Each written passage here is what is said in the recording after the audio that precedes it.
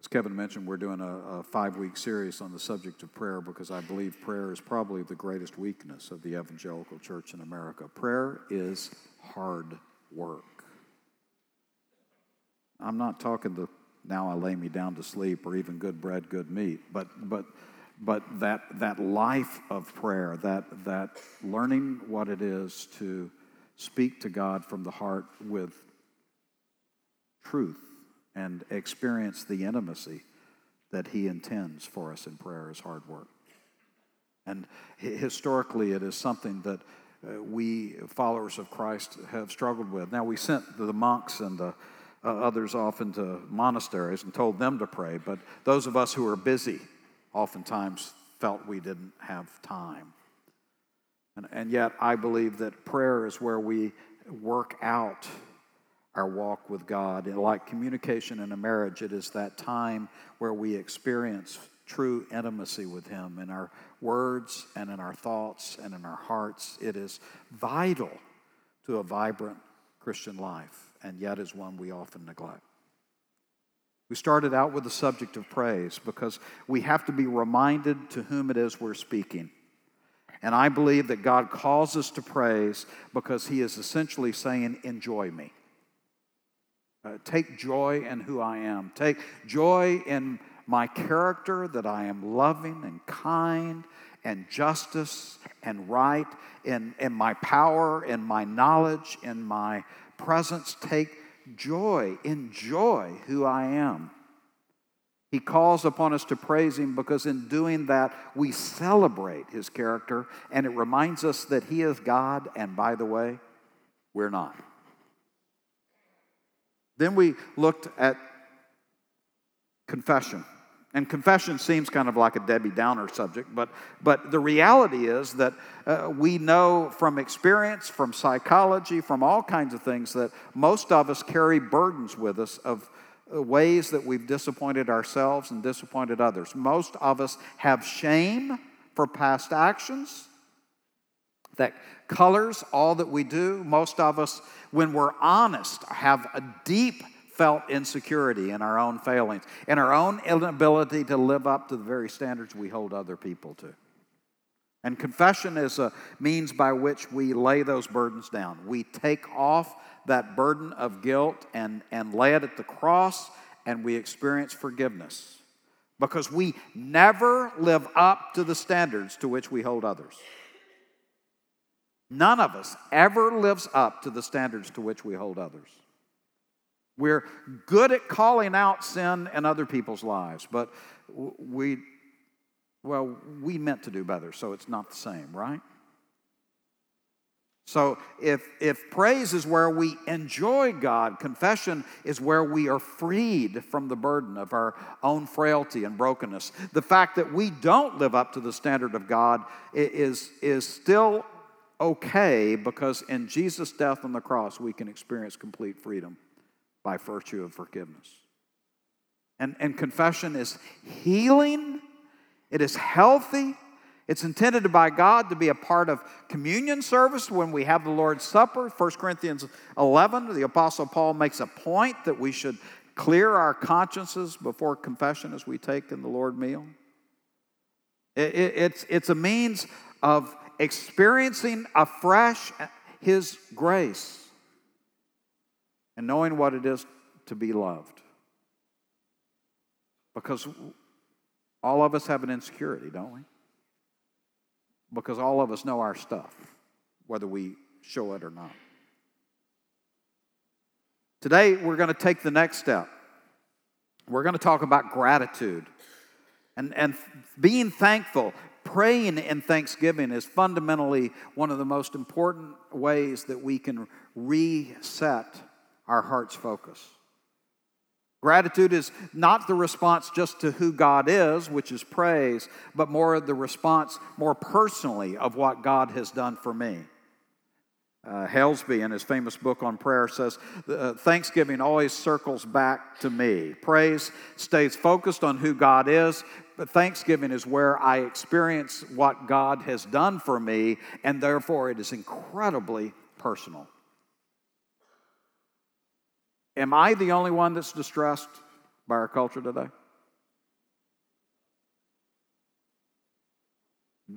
do you get the sense that something is fundamentally wrong in our culture today?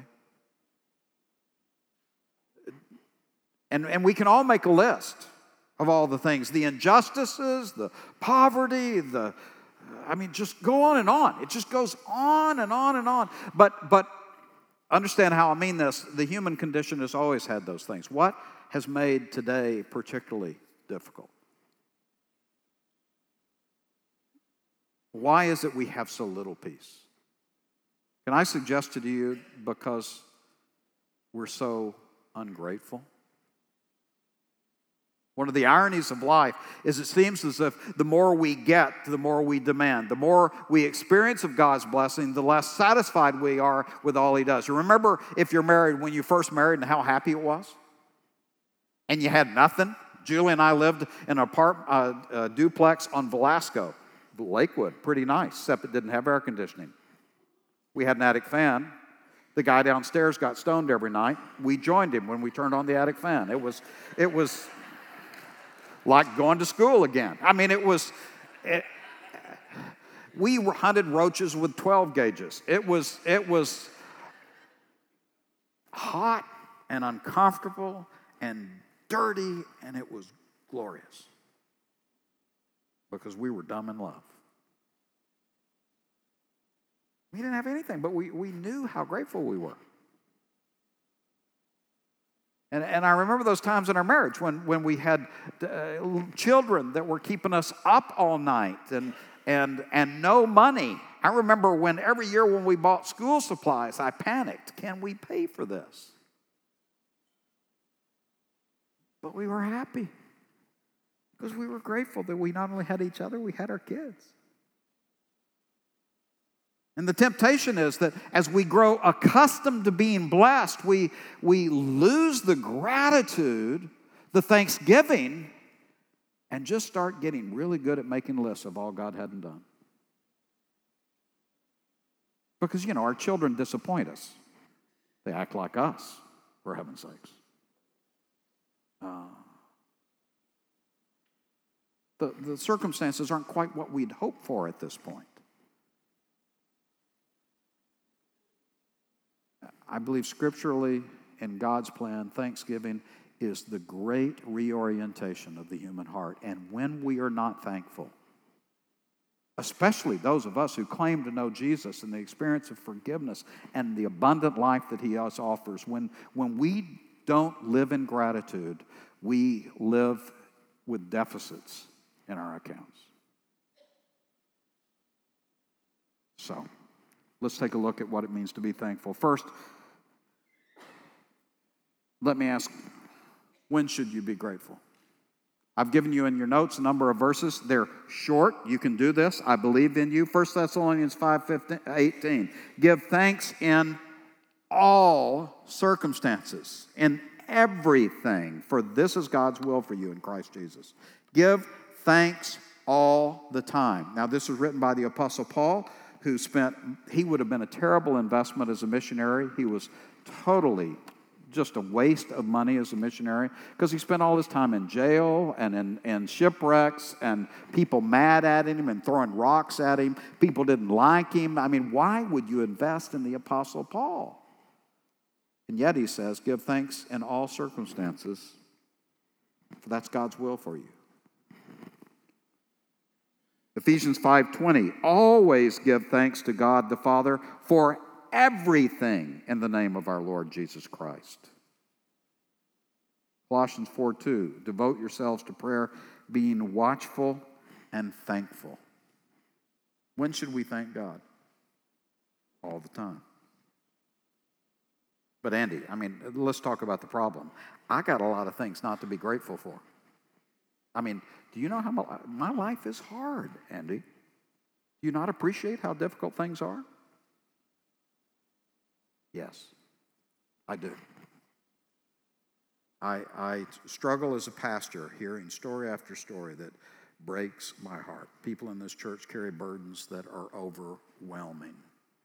We live in a very broken and heart-wrenching world. But you know what's amazing? Some are broken by the brokenness, and some win over it. And there's nothing so powerful as sitting down with someone who's facing death,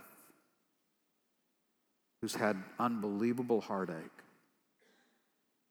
who carry magnificent burdens, and yet they say, I'm so grateful.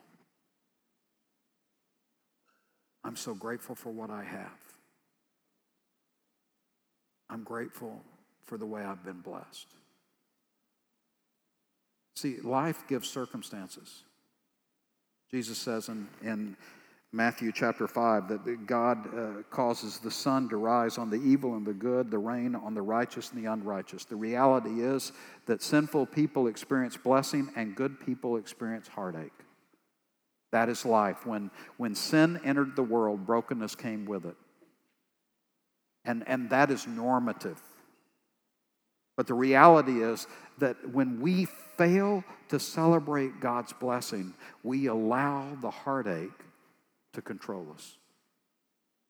When we only see what God hasn't done, we lose the ability to see what God has done. We are like the child on Christmas Day who, after spending hours opening new gifts, looks around and says, but I wanted something else too. And the reality is that the human heart so easily falls prey to ingratitude. Of course, fundamentally, one of the reasons our society is struggling with it is we've got no one to be thankful to. So much of the Western world no longer acknowledges that there is anyone who has blessed us. We are a cosmic accident, and all of life is simply a cosmic accident. So if there's good things, that's accidental, or because we've worked really hard at it, because of course we should pat ourselves on the back for all we've accomplished. But the reality is, to whom would we be grateful? We live in a society that has eradicated the good giver of gifts. Partially so, we don't have to be burdened with acknowledging what he's done. It's just so much nicer to take credit for the good. The problem is then we blame everyone else for the evil.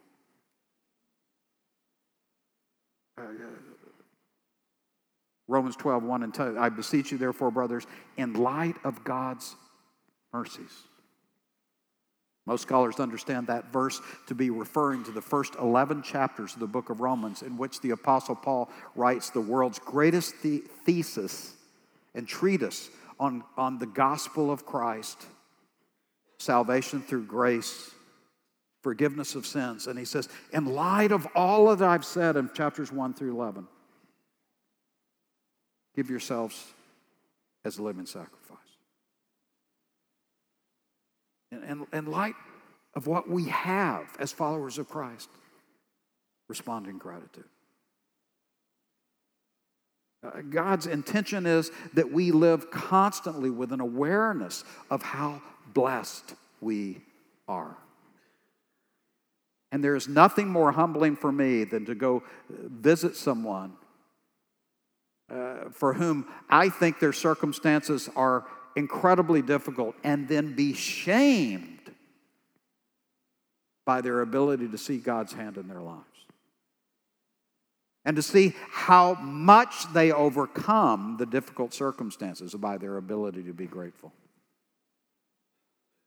See, the interesting thing is God commands us to be thankful all the time because it's good for us.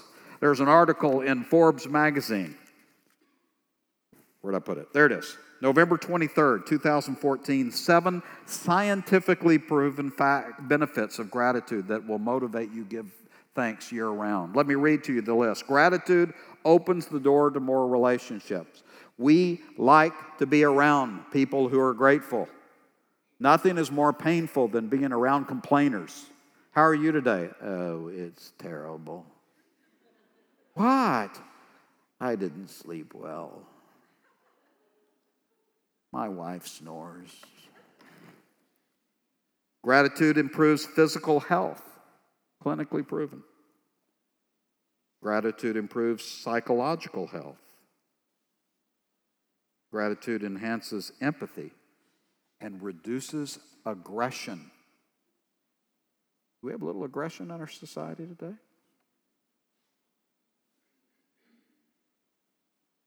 Grateful people sleep better. Now, I know some of you are grateful.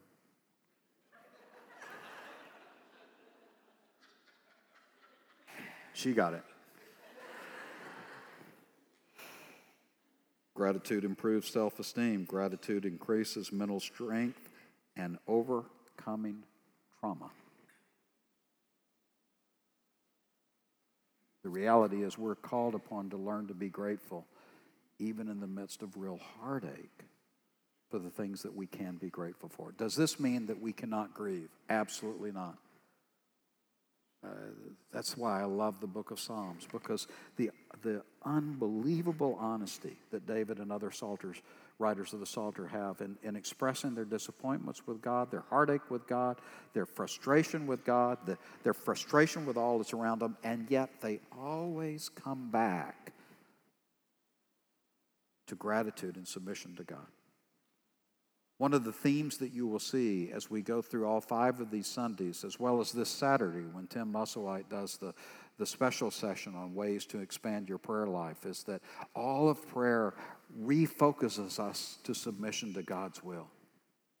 All of prayer helps us realign ourselves in an appropriate relationship to God.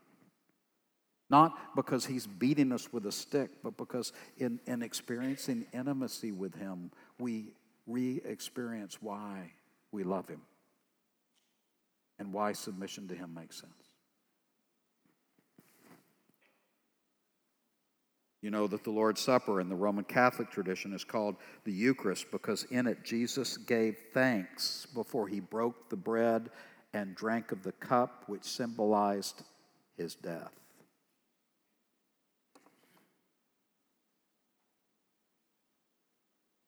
In fact, it doesn't just say we should feel grateful. Ephesians 5, I already read a little. Let me read more. Ephesians 5, verse 4, nor should there be any obscenity, foolish talk, or coarse joking, which are out of place, but rather thanksgiving. Verse 15, be careful then how you live, not as unwise, but as wise, making the most of every opportunity because the days are evil. Boy, isn't that true? Therefore, do not be foolish, but understand what the Lord's will is. Don't get drunk on wine, which leads to debauchery. Instead, be filled with the Spirit, speaking to one another with psalms and hymns and songs from the Spirit. That's why worship is so powerful. It is a means by which we together thank and praise God. Sing and make music from your heart to the Lord, always giving thanks to God the Father for everything, in the name of our Lord Jesus Christ. You know what he says in that paragraph? Don't just feel it. Say it. Say it. Constantly express your gratitude to God because the heart follows the mouth. You ever notice that? You get around complainers and you join in the complaining, and what happens to your heart? You become soured and ungrateful and frustrated and broken. And then you get around the glorious people. They're not Pollyanna. They know life is hard. They've just chosen to respond in gratitude to God. And you get around them and you think, suddenly, I feel better. Why is that? Because your heart is refocused in the way God intended it to be focused. Isn't it interesting that in a society that has written off God, said that He's not relevant to the conversation, we still have to admit in our psychology that we have this longing, this heart longing to admit to Him how blessed we are. Isn't it amazing that evolution accidentally put that in us? Thank Him always. Psalm 50:14 says, sacrifice of thank offerings to God. It's referring to the fellowship offering of Leviticus chapter 7. It was a regular part of the worship of the ancient Hebrew. It is a regular part of your and my worship and life. For what should we be thankful? I mean, Andy, really? Do you realize how bad things are? What should I be thankful for? Well, if you've been around me long, you know one of my favorite passages in the Old Testament is 1 Chronicles 29. In 1 Chronicles 29, King David has gone through the heartbreak of God telling him, I'm not going to let you build the temple because you've been a man of war. And the temple is a house of prayer. It is a place where I will be worshipped. And so your son Solomon, whose name means shalom, peace, will be the one who builds it. But I will let you do the fundraising. It's the great fundraisers passage. I love it. There's nothing more enjoyable than ripping money from the tight-fisted grip of Christians for the Lord's work. Just lock the doors. I feel good right now. No, and in chapter 29, David calls a convocation. All the people have brought this massive amount of wealth to build the temple. The temple was literally a marvel in the world, built up on the Temple Mount. It could be seen for miles. It was magnificent. And David leads his people in offering a prayer. I don't have time to read it all, but let me read a part. Verse 13, now our God, we give you thanks and praise your glorious name. But who am I? And who are my people that we would give as generously as this? Lest we get all uppity about all that we've done, lest we start breaking our arm from patting ourselves on the back too much, he says, who are we? Everything comes from you. We've given you only what comes from your hand. What do we thank God for? Everything we have. Our breath. The breath is a gift from God. The more you study the human body, the anatomy, it is a miracle that any of us lives to see tomorrow. How many things have to keep working? All the juices that have to keep flowing, all the things that have to keep pumping, all the systems that are in it. It's staggering what has to keep working in order for you and me to live another day, and yet we do. Most of us haven't missed many meals. Most of us have better health than we deserve. And it's interesting that in one of the most affluent societies in the history of mankind, when we have more stuff than we know what to do with, so that one of our great challenges is how to throw away all our stuff, we've lost the ability to be grateful. We have become that spoiled child. Everything that we have is from God's hand. It always reminds me of, you remember when your kids were little, and many of your kids are still little. Some of you don't have kids yet. Enjoy your sleep. The reality is that come Christmas time, it's that fun thing when your kids want to give you a gift. So they hit you up for money. And you, at least I, went through my mind, can we just cut out the middleman? Just say happy, but then they go and they buy something. Many of you knew my mother. She lived to be 96, lived with us for 15 years. She still had this nasty thing of perfume that I bought at a drugstore for her when she was a child, when she died. Stuff was horrible. The bottle was even ugly. And she gave me the money to buy it. Why would she keep it? Because she loved her son. And to have her son express any love for her was something that she would hold on to. See, God wants us to recognize how much He's given us so that we will feel freedom in Him and we will find peace with Him. Because in the confidence of gratitude, we can then have confidence for the future, that He will be with us no matter what comes. 1 Chronicles 29, therefore, says, what do we thank God for? Pretty much everything. But I would be remiss if I didn't point out that the ultimate thing we thank God for is the blessing of the gospel. I've chosen Romans 7, where the Apostle Paul talks about, as a believer, in my opinion, he struggles with, as a believer, continuing to fail to live up to God's standard. And yet he says, I see this other work in me, waging war against the law of my mind and making me a prisoner of the law of sin at work within me. I still struggle with my sin. What a wretched man I am. Who will rescue me from this body that is subject to death? Verse 25, thanks be to God,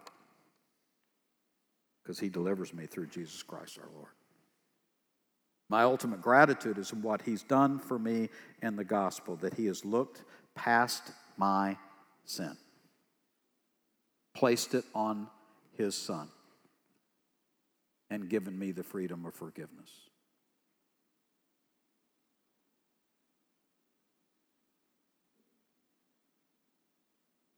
What do we thank him for? Well, pretty much everything, but especially the offer of life in Christ. Why? What comes of it all?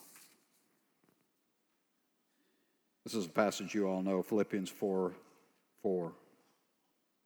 Rejoice in the Lord always, except for when you don't feel good. Rejoice in the Lord always, except for when people disappoint you. Rejoice in the Lord always, except for when things don't turn out the way you think they should. That's not what he says. Rejoice in the Lord always. I'll say it again, rejoice. Let your gentleness be evident to all. Why can you be gentle? Because you're blessed.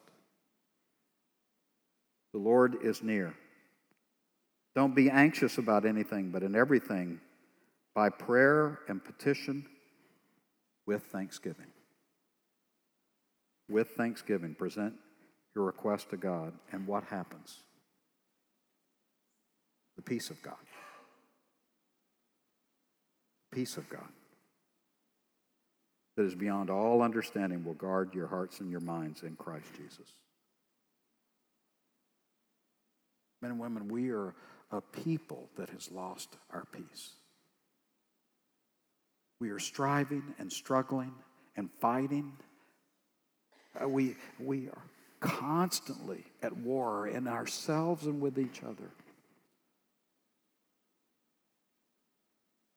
because we've lost the ability to just say, thanks, Lord. So that our eyes no longer see all the blessings. They only see what we don't like. And even in the heartache, even in the crushing heartache of dealing with the fallenness of this world, whether through death or disease or destroyed relationships, even in that, we can find peace by seeing God's hand in it all. Theological Word Book of the Bible says thanksgiving is not meant to be merely words, but the very mainspring of Christian living, the right motive of all service. Christian obedience is not a method of earning our salvation. It is instead the expression of gratitude to God, our one true motive of Christian living. Be thankful. If God were to walk up to you today, what would your first words be? Would there be a thank you in there? When you fall to your knees in prayer, what is your heart's first response? Is there room for thank you? When you see in your heart's eye Jesus hanging from the cross, are you grateful? When you peer into the face of a child and see that unvarnished love, are you thankful? When you sit and start to eat a meal with no concern whether there will be another one, can you be thankful? When someone loves you, even though they know you, does that make you thankful? When we look at death a reality that we will all face. Can you be thankful? For those of us who know Jesus, for those of us who have experienced not only his forgiveness, but the new life and the promise of eternal life, gratitude should color all that we do. Please pray with me. Lord, we confess that we are ingrates. We are much better at making lists of what you haven't done rather than what you have. And Lord, there is true hurt, and we forget just how much you love us through the hurt, how much you forgive us in our brokenness, and how much you promise to be with us no matter what the valley is. Lord, I pray that we would be a people who readily expressed all that you've done, readily celebrated all the ways you love us, and therefore live with an optimism that is shaped in the reality of serving a gracious God. In the name of Christ, amen.